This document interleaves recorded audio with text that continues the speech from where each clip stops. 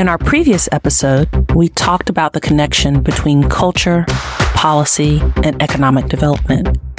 In this episode, we dig deep on community and how diverse business pipelines from underrepresented founders and communities contribute to wealth creation. So we talk about life goals. Let's talk about business goals for ESOs, or entrepreneurial support organizations. Help shape, then help develop resilient policies. It's resilient policies that have the potential to support a multitude of communities and ultimately drive wealth creation in a sustainable way. Why Atlanta welcomes Latresa McLaughlin Ryan to our conversation on entrepreneurship and the wealth gap. Previously founding executive director of the Atlanta Wealth Building Initiative and now CEO of the Blackbird Strategy Group, Latresa is a national trendsetter on strategic partnerships that close the racial wealth gap. Let me share a little about Latresa's background. With a personal purpose and career focused on creating economic security and sustainable generational wealth, she has more than 20 years of experience as a trusted advisor with a unique ability to make complex ideas compelling by combining critical thinking with practical implementation. Under her leadership, the Atlanta Wealth Building Initiative developed as an ecosystem hub, serving as a think tank, data engine, community convener, funder, and philanthropic and community development advisor, launching its signature Advancing Enterprise Prosperity 1,000 Black Businesses in 1,000 Days campaign to empower businesses with assets and tools to grow and scale while paying employees a living wage.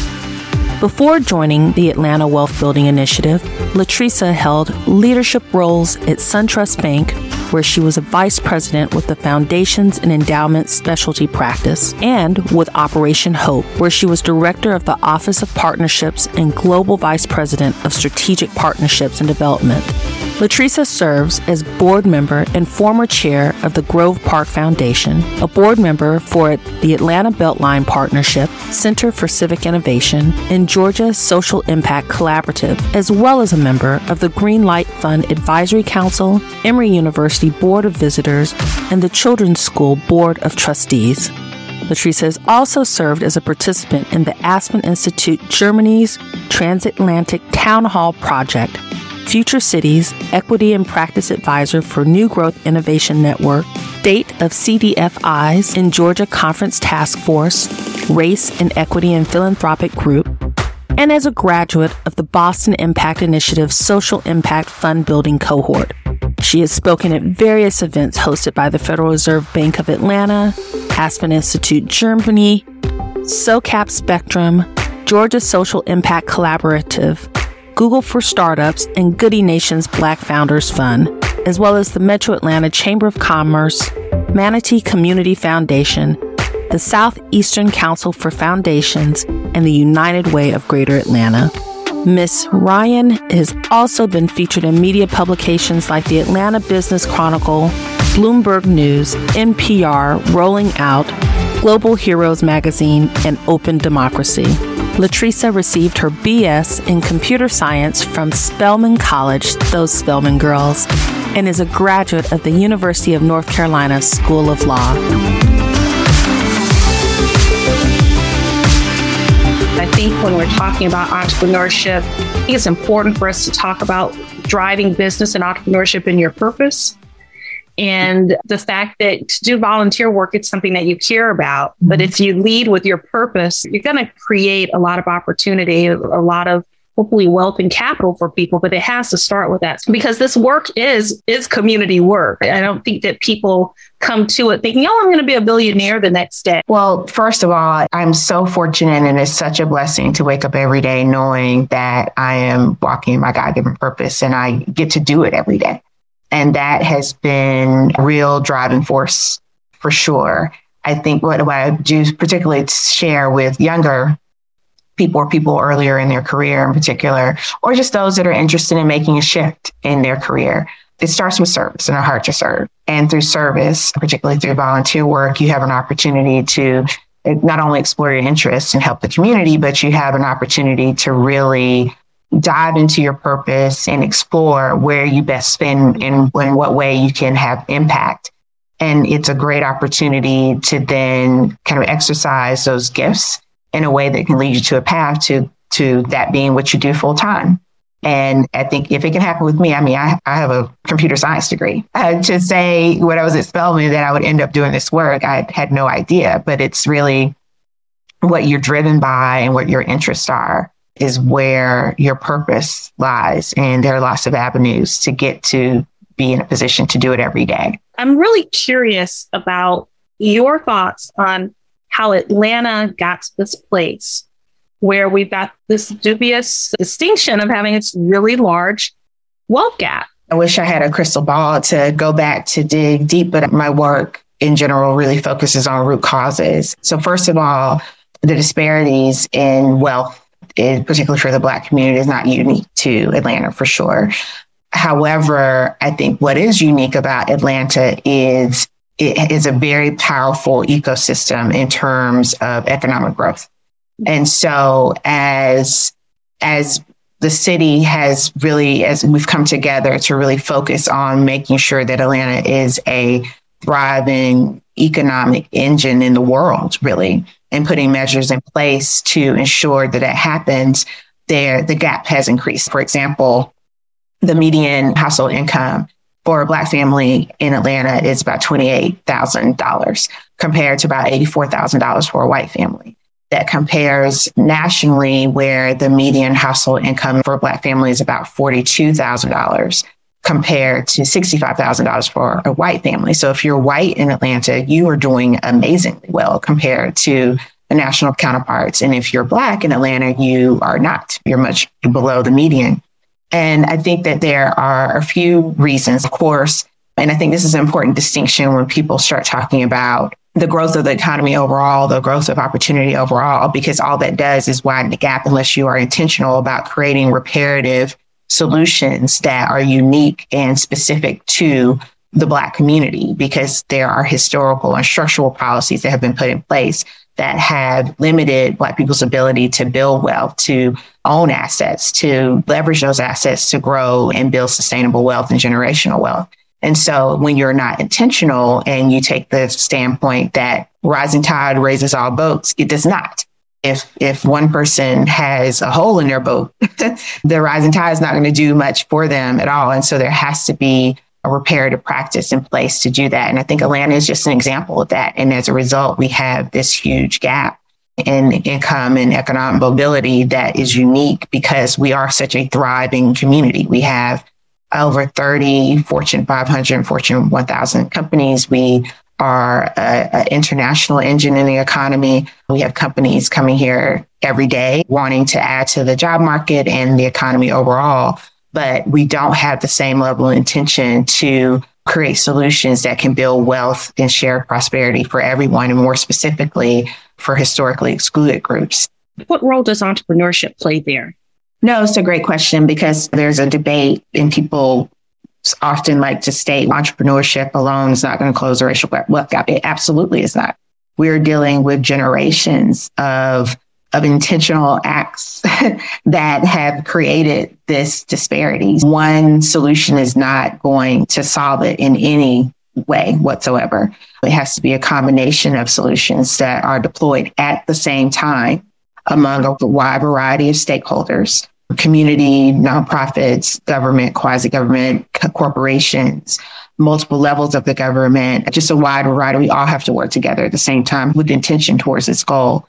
And so entrepreneurship comes in is because it is an amazing economic driver in our country. It is an economic driver in our country. Small businesses, and I don't want to misquote, the Federal Reserve had a report 2 years ago where I believe 92% of the jobs in America were created by small businesses. It is. It's actually 97%. 97%. It's 97%. Yes, created by small businesses. So that in of itself confirms that entrepreneurship is the key in how we navigate this system. However, one, it has to be done in an equitable way, and access to entrepreneurship has to be developed in an equitable way.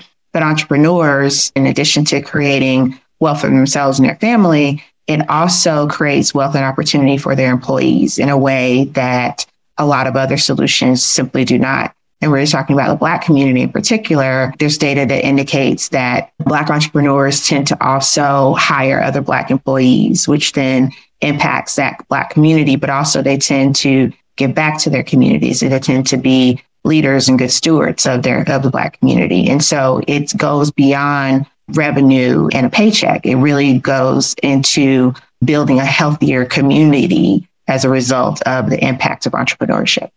Do you think entrepreneurs can act as the glue between the community and the policy? Because entrepreneurship is such a part of economic development, do entrepreneurs have leverage in that space where they can advocate for policy as a part of the economic formula and then advocate for the community because they're in the community? That's a wonderful question, too, because Atlanta has the honor and distinction to have had Mayor Maynard Jackson as one of our mayors. And often we talk about him locally a lot. But as I talk to others around the country, when they talk about their modeling over the last 30 to 50 years, they also lean back to policies that he put into place to support Black entrepreneurship in the city. And those efforts are what helped Atlanta be known as a Black Mecca, what helped really grow a strong portion of this economy going forward. And I think policies in that respect, both from our policymakers and leaders, but also in collaboration with our entrepreneurs, could create pathways to building wealth and not just financial assets, but an opportunity to give employees a more equitable stake in the economy, to ensure they have wages and support overall, whether it range from childcare support, which we learned during the pandemic is absolutely critical for our economy to grow, to what educational opportunities are available, because we need to build a strong workforce here locally if our businesses are going to thrive and be competitive compared to other markets. So I think that entrepreneurs can play a part in helping inform strong policy that can help build the community overall. Yeah, I tell people I'm a Maynard baby. I remember being 5 years old and business owners around me in my community. Everybody had the doctors also had a business, a second business, like the teachers. It was an incredible community. And I remember at that age, people talking about Mayor Jackson putting policy in place just for procurement and giving them access to that market so they could put back into their community. I remember being a kid and being like, oh yeah, I have to spend my money at a Black owned business because it comes back to my community. And you're 5 in that. That's a foundational principle. But I think it also highlights this thing about Atlanta that if we just dig a little deeper, it also has this thriving Black middle class, right? That was generated by the H. Russells of the world or the airport concessions.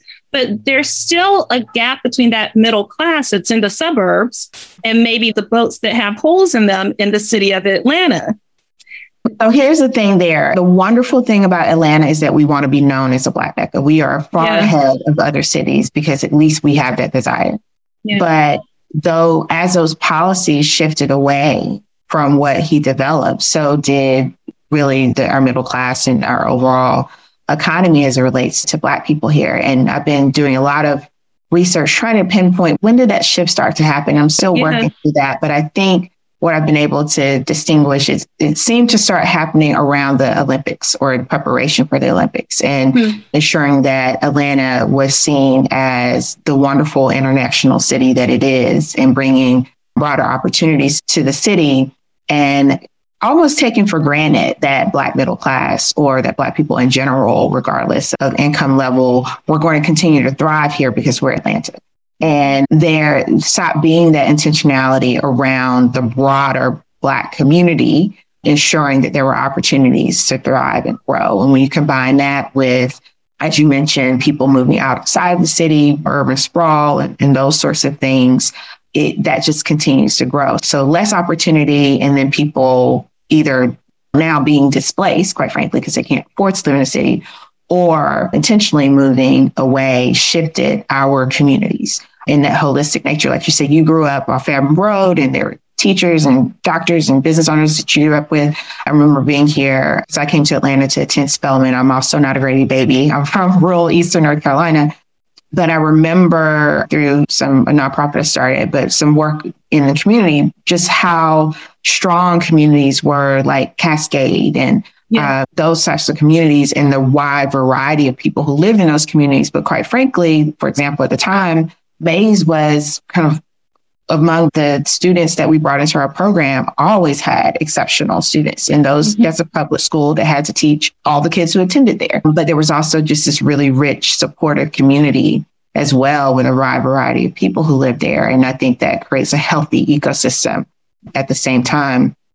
But I think that as we take for granted that everyone is going to continue to have a fair and equitable access, or we take for granted that because we are Atlanta, because this is our culture, that somehow culture equates to actual opportunity for everyone, right? We know there are people here who are doing well. It's a great city to live in, but there's not enough focus and attention and awareness brought around what is actually happening for all of the residents here. Well, it certainly is an argument for intentional policy that is sustainable, right? You can't have pockets of policy. You can't do it for a term and think it's going to last for the continuity of impact. That policy has to be community centered.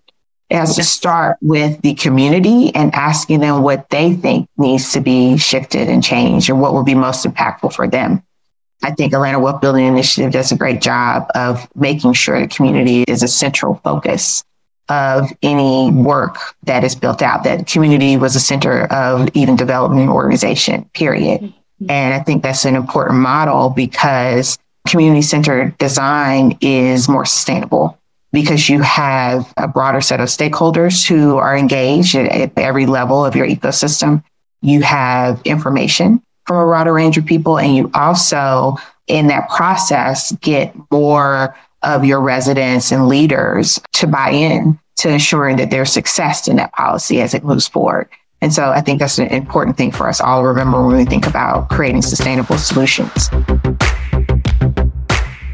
I'm really excited to bring in the next part of our conversation with the incomparable Dal Avant, founder and CEO of Aquagenuity. Often referenced as Google's woman of water and a fierce advocate for ownership and silver rights through entrepreneurship.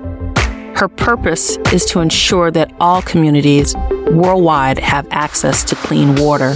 Dal is a proud graduate of Frederick Douglass High School here in Atlanta, Georgia, and an award-winning inventor, data scientist, graduate of Harvard University, as well as a TEDx speaker. She's an internationally recognized expert on water quality, sustainability, climate change, and environmental justice. Dal has raised over $50 million from SoftBank, Google, and Amazon, and has been featured by Forbes, the New York Times, and Wired magazine.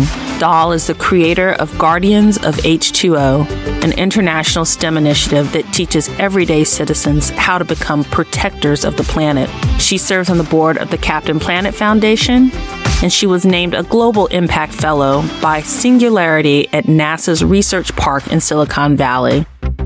Dal has also received awards for entrepreneurship and technology innovation from JP Morgan, Coca-Cola, BMW, and Ocean Visions, a collaborative of MIT, Stanford, Georgia Tech, Georgia Aquarium, the Smithsonian, and the United Nations. Dal Avant graduated with honors from Harvard University, where she studied Afro-American history with a focus on economics. She's also studied data analytics at the Harvard Business School and has a micromaster's in statistics and data science from MIT. Here we explore the concept of entrepreneurship as 21st century activism. Are women better at activism through entrepreneurship? How are we referring to it these days, social entrepreneurship, than our male counterparts because of how we leverage purpose in our business models? Dal and I challenge the idea of whether social entrepreneurs even know that they're activists. We pick up on the conversation with Latresa, where we were examining how community is a critical anchor to any successful economic development plan, and how female founders like Dal advocating for silver rights is a real-life example of community-centered solutions closing the wealth gap. I always love when you talk about entrepreneurship as 21st century activism. And I think you talk about it with such passion and such just passion. Talk to me about that. When you say that, do you mean activism in politics or activism in the community or economic development? Yes. So both. One of the privileges of being able to do this work, I've been mentored by some amazing people, and Ambassador Andrew Young is just one of our close personal advisors and mentors in this work. He obviously walked with Dr. King, but just that whole spirit of the legacy of civil rights movement. And we think about marches and you see the black and white photos and all of that. And that was activism for that time. When I say entrepreneurship as 21st century activism, you think about what is the point of all the movements? What's the point of all the marching? We really just want a world where there's real equality, real equity, real equal access to opportunity. And that has to include not just what neighborhood am I allowed to live in, but what are the systemic barriers to me earning enough money to be able to afford the house in whatever neighborhood I want to live in? And then what we do specifically at Aquagenuity, we're dealing with these environmental factors that are affecting people at such a young age, before the age of 6. If you look at things like lead, exposure to lead as a young child, first of all, the health effects are irreversible, but it disrupts brain development, right? It's a neurotoxin. So when you have something affecting a child's brain before they're even 7, 8 years old, they're going to get poor educational outcomes. They're going to get poor employment outcomes. They're not going to earn as much money in their lifetime. The health outcomes, high blood pressure and all types of health outcomes that are linked to lead. These are studies that have been done globally. Alzheimer's and dementia in older age is actually shortening lifespans by 10 to 15 years in Black and Brown communities, just exposure to environmental pollution through the air and water. Lead specifically has been linked in global studies to aggressive behavior, increased likelihood to be arrested, violent behavior. And we're thinking, we're labeling people, when really it's the environment that they're forced to live in that's causing all of these life outcomes. So when I say entrepreneurship is 21st century activism, whether you have a business that's doing the work that we're doing and trying to solve some of these systemic factors that lead to these life outcomes, or any business, the fact of a Black founder running a business that is successful, only 4% of Black businesses actually hire out external employees. If my business succeeds, we just achieved $1 billion valuation, by the way. We haven't even announced that yet. It's because our contracts. The flowers. But now now we are stable. Now we're hiring people. That makes all of those families stable. If you continue to do that, now you have a whole community that's stable. When you see a company like a Google or Apple or Amazon or anything, they create an ecosystem that stabilizes that entire community. If you start to do that and have successful Black entrepreneurs, that's how you shift society. So that's what I mean when I say entrepreneurship is 21st century activism, because everybody knows it's wrong. Marching in the street is like, hey, it's wrong. You're appealing to humanity. But when you have successful entrepreneurs, you're actually triggering the economic impacts that can move a whole community forward. And then you put policies in place to help protect that prosperity once you built the economic engine. I think you've heard me say this. I think that the world would be in a much better place if there were more women in leadership positions. 100%. And it is why I'm passionate about this work. I feel that we are part of a solution. Absolutely. So, I mean, that leads to one of my other questions is, come on, honestly, Doll, entrepreneurship is not dominated by women. Business is not dominated by women, not yet. So isn't it more likely that successful entrepreneurship is going to contribute to the top 1% and kind of hoard the monies? Is entrepreneurship as a vehicle in 2022 really contributing to this economic development and this 21st century activism that you speak so well about? Yeah, there's two ways to think about that. One is just the level of success that we've grown accustomed to celebrating. Only because there are Googles and IBMs and Microsofts and all of that in the world. That's why all these other businesses that make $800,000 a year and $500,000 a year can exist. It's because these big engines are driving all of us and our economy forward. So if you were to create that for female entrepreneurs or Black entrepreneurs and have more of them achieving success at a higher level, you're going to get that effect down at the businesses that have revenue, if you will, at a lower level.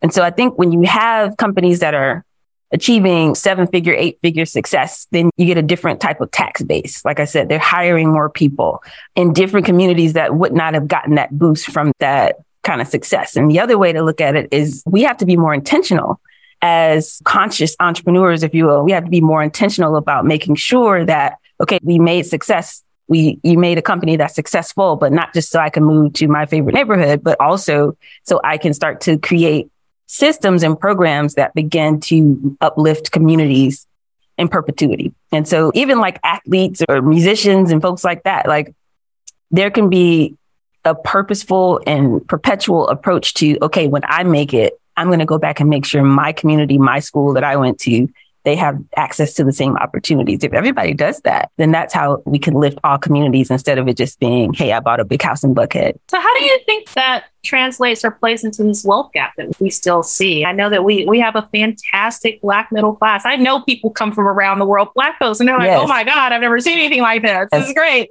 And it is very special, but there's still this wealth gap. And do you think entrepreneurship can really fill it? I do. I think that we're missing one piece, and that's the intentionality. Like I said, since the civil rights days before we were born and then moving into our era, we were raised, like all of us still, people are raised, you go to school, you go to college, you get a job, or you start your career, you go to the military, whatever you're doing. And then you go out here, you get your money, get your house, get it together, take care of your family, the end. That's what we're taught. But what we need is, as we continue to win in these entrepreneurial streets, as I said, and we start doing better and better, your 7-figure founders out here, 8-figure deals are getting done and all of this amazing activity. We just have to connect that back to a system that's designed to support communities in perpetuity. And it's not necessarily the nonprofit model. Most people don't know the nonprofit model was invented by the Rockefellers and all the richer families of the past century, but it's really designed to be a tax write-off. It's okay, I'm going to go do what I do, and then I'll give some money, and then I get a tax write-off. The benefits to the community should be attached to the engine that's driving the prosperity. So a great example would be, what if instead of just having the percentage of contracts, let's say for the airport or any other kind of engine like that, what if 1% or 0.5% of revenue was tied back to Atlanta public school system? Let's make sure that they're funded in a way that would make them automatically the greatest school system in the country. You know what I mean? So simple things like that could just be built in. And so you see things like the 1% pledge from companies, right? Now they're going to pledge 1% of their revenue and things like that to support social impact. But especially for folks who are from these outgroups, we can do that ourselves. People are starting benefit corporations and things like that. But the more intentional you can be about significant success. Okay, I got a lifestyle business, I'm doing well, but what if I scale? What if I reach more customers? I have more revenue. I can have more impact. I think the intentionality is what can start to shift that narrative. The civil rights movement is focused on an inclusive policy aimed at empowering the wealthless of America, wherever they are, be they Black, white, brown, or yellow. The civil rights movement believes that the ultimate answer to eradicating poverty right here in America lies in an active, proactive, and coordinated three-legged stool partnership by and between the private sector, the public sector, and the community, ultimately converting small business dreamers into small business owners. So it's fitting in this conversation that we elevate the Russell Innovation Center for Entrepreneurs, or RISE, where Dahl is an entrepreneur in residence, standing on the shoulders of one of Atlanta's most significant and influential entrepreneurs, Herman J. Russell. The 50,000 square foot complex of convening, meeting, and innovation space, the Russell Center, is a manifestation of what success looks like when community drives entrepreneurship. Why Atlanta rounds out the conversation with one of Atlanta's most exceptional and preeminent leaders, Jay Bailey, president and CEO of the Russell Center. He's an entrepreneur, a civic leader, and yet another product of the Atlanta public school system. Oh yeah, and a diehard University of Georgia Bulldog graduate. Committed to living by his personal motto, build as we climb, Jay is a change agent, thought leader, and emerging philanthropist, dedicating his life to serving others.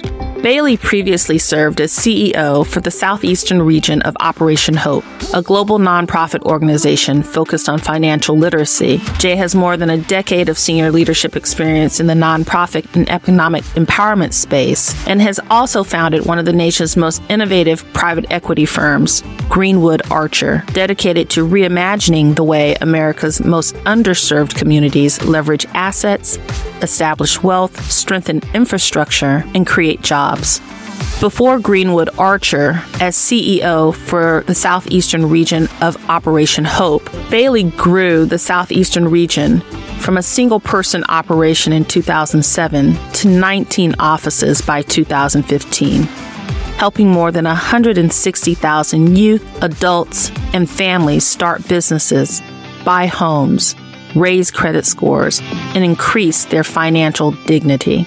Bailey has a proven track record of success, recognized by 3 U.S. presidents for his leadership and community efforts, and was one of 8 Americans honored at the White House in 2012 as a champion of change, following in the footsteps of Dr. Martin Luther King, Jr.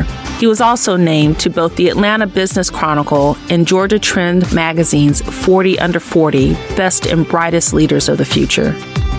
Bailey is a graduate of Leadership Atlanta, Leadership Georgia, and the ARC Regional Leadership Institute. I'm so excited to welcome Jay Bailey to this conversation as he provides an incredible North Star for entrepreneurial ecosystems worldwide, right here from Atlanta, a system and systems that support diverse communities, unapologetically Black communities, in order to close this persistent wealth gap. And in the end, it's for the benefit and success of the entire community. Oh, but to fail and to fly. One of the biggest themes in this conversation. Jay and I chop it up on one of the most challenging mindsets for BIPOC entrepreneurs to get comfortable with, getting happy with failure in order to succeed. Sometimes we get in our own way because we're defining success and failure using another person's definition. Success and failure is how you define it. The beauty of this conversation with Jay is that it illuminates how the Russell Center, and by extension the city of Atlanta, are places that give agency to underrepresented entrepreneurs so that they have the space to redefine exactly what success looks like for them. We're a bit of a startup unicorn story. A little over 3.5 years, certainly under 4 years, that I was hired to dream up what this space could be. For everybody tuning in, check us out, russellcenter.org, 504 Fair Street. We're building the largest center in the world dedicated to growing, scaling, and developing Black entrepreneurs in honor of one of the questionably the most prolific entrepreneurs Atlanta's ever produced.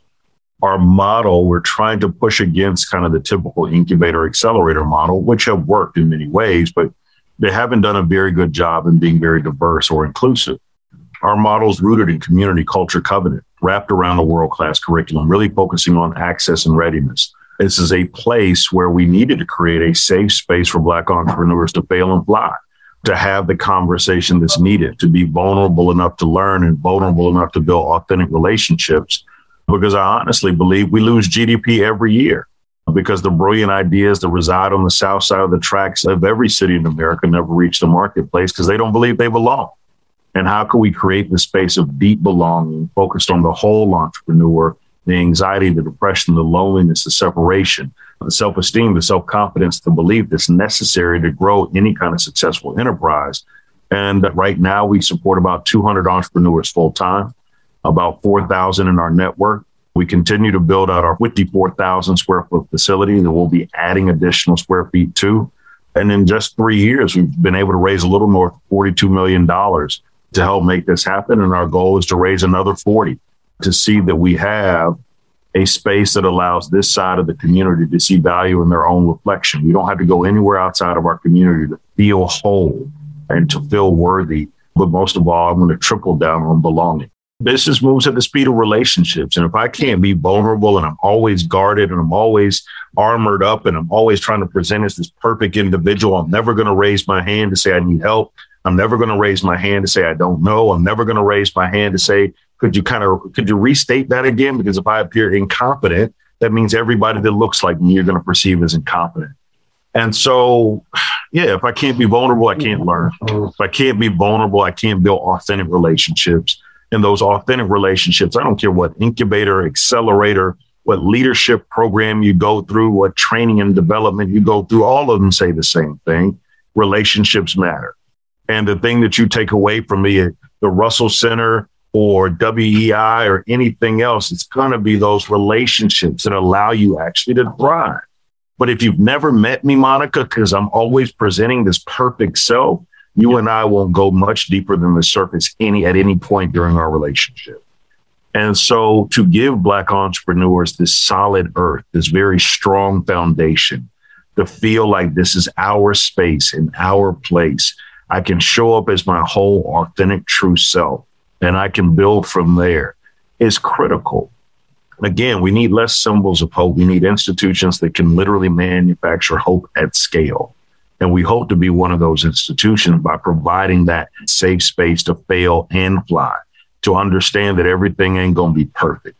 For your business or your company to thrive, you got to go through some tough areas. It's not all going to work out in that beautiful straight line going up. There are going to be all kind of curves, twists, and everything else.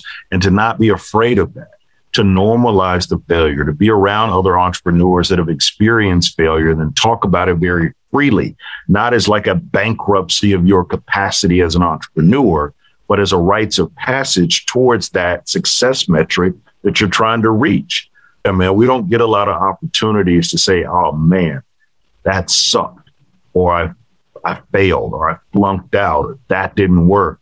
And we're going to need those. Atlanta still has one of the biggest wealth gaps in the nation. And so with such a strong base of entrepreneurship and history and civic involvement and leadership, how do we get to this spot that we're in right now? I think that for Atlanta and everything that is good about it, like you said, we're still the worst city in the country when it comes to income inequality. We're the worst city in the country when it comes to economic mobility.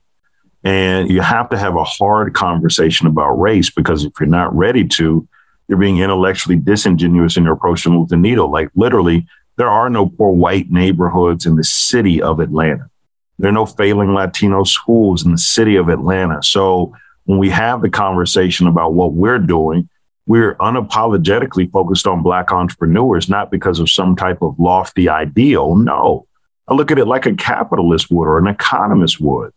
And if you've got 52% of your population and only 8 to 12% of that is participating in the economic growth of a major metropolitan area like Atlanta, then you've got a problem. That's a drag on the economy. And there you go. And so I think that what we have to do and what we did before, we need to see value in our own reflection. I think we had a portion and a window of time, about a 20-year leap, where the only value add proposition for success in our community was how far you could move away from it. Where we had this mass exodus from our traditional middle class, upper middle class, affluent neighborhoods to northern sides and northern shores, where we thought that things were better.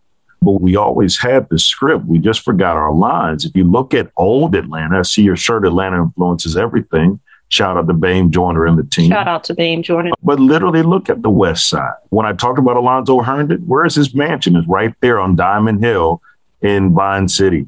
You were to graduate from an AUC school and buy a house in Washington Park, Vine City, or English Avenue. That's where Lena Horne. That's where Gladys Knight. That's where Dr. King bought his first house. Maynard Jackson grew up in that That's area. right. So like literally, Haskell's was around the corner. Come on. All of it was right there. I remember growing up, I didn't even know where Lenox Mall was, because South DeKalb Mall was enough for me. Literally Greenbrier, if you were from Southwest Atlanta, that was your mall. And we poured into the community. And if you could actually take a camera and go back in time, you would see those neighborhoods in Southwest Atlanta and South DeKalb County with the manicured lawns and the sidewalks and the thriving ecosystem of businesses up and down the roads. And literally everything that we talk about that we aspire to now, we had at one point. In South DeKalb County, I had neighborhoods like Hidden Hills that were swim, golf, and tennis communities, or Water's Edge, where Black people would be water skiing. Say it, Jay Bailey. Around lakes. Like And the thing about growing up here is the best up thing is I have that as institutional memory. I know that it exists and I know that it can exist. And I know that we lost that for a while because I don't think we value what we had, chasing after what we thought.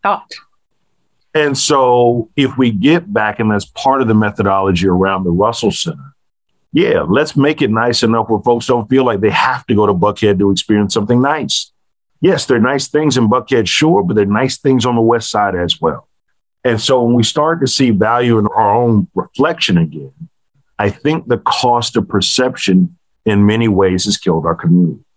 That it looks wealthy, it looks rich. And one of those other statistics that's damning is that 71% of Black people in Atlanta, the Black Mecca, are liquid asset poor. Where if they had a $2,000 or $3,000 emergency, they would not be able to satisfy it with their own resources. So poverty has expanded. It's not just that family in a shack over on the West Side that has holes in the roof. No, it's the 4-side brick, 5-bedroom house, 2 cars in the garage, but you don't have $2,000 in the bank. And so we've got to really reimagine how we take control of our own narrative.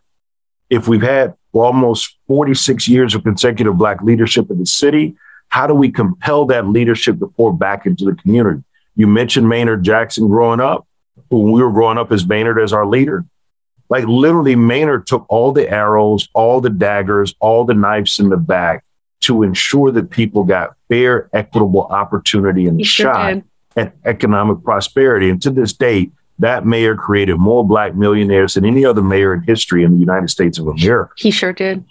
But when he left office, he had to go to another state to get a job. I know. People don't know that, Jay. He took all of that pain. He sacrificed and said, you know what? For the greater good, this is more important.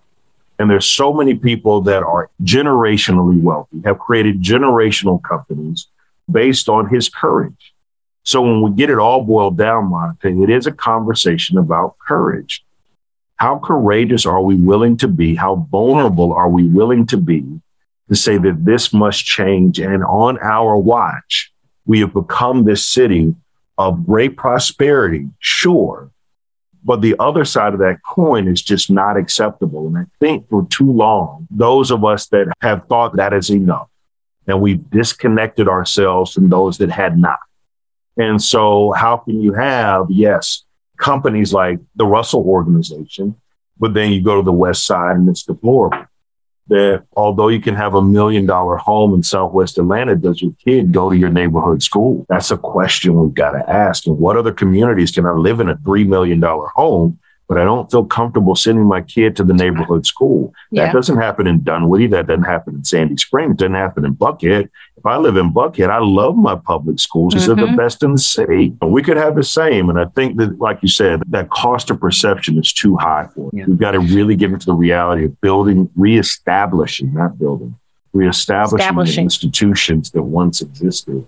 But I think Atlanta, as I pull it all the way full circle, if there's any other city in the country, maybe even the planet that could get it right, I think Atlanta has the best shot without question.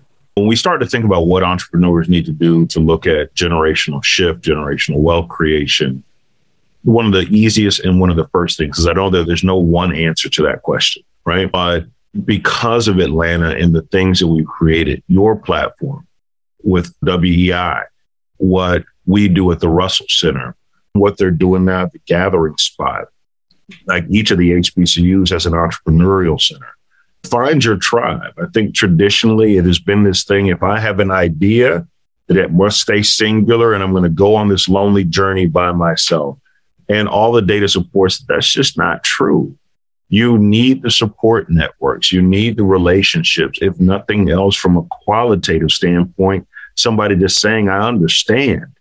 And to be able to ask. So literally, if you're talking about the first step, in my opinion, on what entrepreneurs need to be thinking about, it is to tap into these networks, tap into these communities, tap into these ecosystems where you're not trying to do everything from scratch. Learn from the mistakes of others. Learn from the experiences of others. Take advantage of the help that's being offered in all of these program services and just other entrepreneurs that have gone down that road before. I use a slogan here at the center quite often. Why not? It's a little harder than that, but for radio purposes, we won't use the whole slogan, but it's why not? I think that we need to elevate the possibility of things. And I think when I talked about you become what you behold, you ask most Black people, how many of them know a person that runs a company that's doing more than 500 million in revenue? That ain't a lot. Yeah. And so we start to think, do we even belong in those spaces? Could I even run a company that has 500 million in revenue? When I think about the Gathering Spot, why couldn't they be as big as Club Corps and have clubs all over the world? If I look at Pinky Cole, could she be as big as McDonald's? Why not? And so I think that we start looking at our ability to see ourselves at higher levels. I think some of that comes from that positive messaging that comes from a supportive and collaborative ecosystem. But I think that we need to start thinking like billion-dollar company owners, because as your shirt suggests, Atlanta influences everything. If you can create a thing of value for the marketplace in Atlanta, we are the ultimate multiplier and megaphone to get that message out all over the globe. And so we're seeing it happen in real time right now. And I think as entrepreneurs start thinking about the end in mind, I want them to go and think about, and in their mind, visualize their highest level of success. And when they get there, double that. And so if it's 2 jobs, make it 10. If it's 10 jobs, make it 20. If it's 50, make it 100. And how do we scale companies that can serve the needs, add value to the marketplace, where we can effectively communicate that value to the marketplace and know that there is a marketplace out there that is vast that we could take advantage of. Every big company was once a medium-sized company, was once a small company, was once somebody's idea. And I just far too often think that I hear ideas and I even challenge myself. So this is not me pointing the finger at people and saying, this is what you should do. No, this is me saying even to myself, why not? Why couldn't we be the preeminent and the premier center for economic mobility in the United States or even maybe the globe? Why not? And so, my friend, it's one that you can't do it on your own, but let's find the courage to dream a little bit bigger, because somebody's whole life is depending upon your dream coming true. If your dream comes true, somebody's going to send their kid to college and be able to pay for it. If your dream comes true, somebody's actually going to be able to buy Christmas gifts and put them under the tree. If your dream comes true, somebody is actually going to be able to buy their first home and live a dignified life. But it's dependent upon those that are listening, that are entrepreneurs, seeing this vision, making that vision real, and scaling that vision to the point where we're creating opportunities for our community. And that's a huge piece of that, because it's going to be our companies that train and employ and inject hope in our communities. And that's just a fact. Corporations can't create enough jobs to close the wealth gap. Corporations can't create enough jobs to end the poverty in our community. Corporations can't create enough jobs to close the opportunity gap. It's going to have to be from entrepreneurs that look like you and I that create these opportunities to start to whittle away at these deplorable statistics and not just beat the odds, but change the odds. I'm so happy you said find your tribe. I really try to stress that with all of the women that I work with. And I don't know if your tribe, for instance, it may not be a group of women entrepreneurs, but it's a group of people that have your same set of values and aspire to the same types of things that you do and want to see you win. Find your tribe. And I think that's critical even to this idea that you're talking about, changing your own perception. Be around people that have a level of confidence in themselves and watch it become a force multiplier for your group. 5 years from now, you'll be, oh my gosh, I knew them when, because we're over here minting the next Coca-Colas. I'm sure you are too. The big takeaway for any underrepresented founder, whether you're a woman, Black, Hispanic, an immigrant, anyone who's traditionally underrepresented in the global business community. The takeaway is to know that a critical part of your success is seeing success in yourself, looking in the mirror and having the sincere belief, the faith that what you see represents success, that you make a point not to limit your imagination on what success looks like. no matter what a mainstream narrative may say. The truth is that seeing success in ourselves goes a long, long way to closing these wealth gaps. This is why Atlanta's Full Circle Conversation, providing a bridge from culture to policy to community through entrepreneurship, using entrepreneurship as a bridge that truly affects the wealth gap in a sustainable way.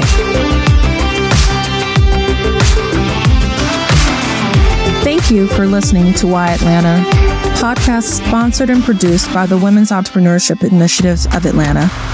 The Women's Entrepreneurship Initiative is a 15-month incubator program funded by the City of Atlanta.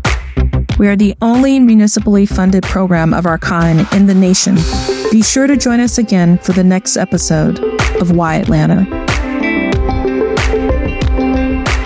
Why Atlanta is produced by Pixel Recess at pixelrecess.com.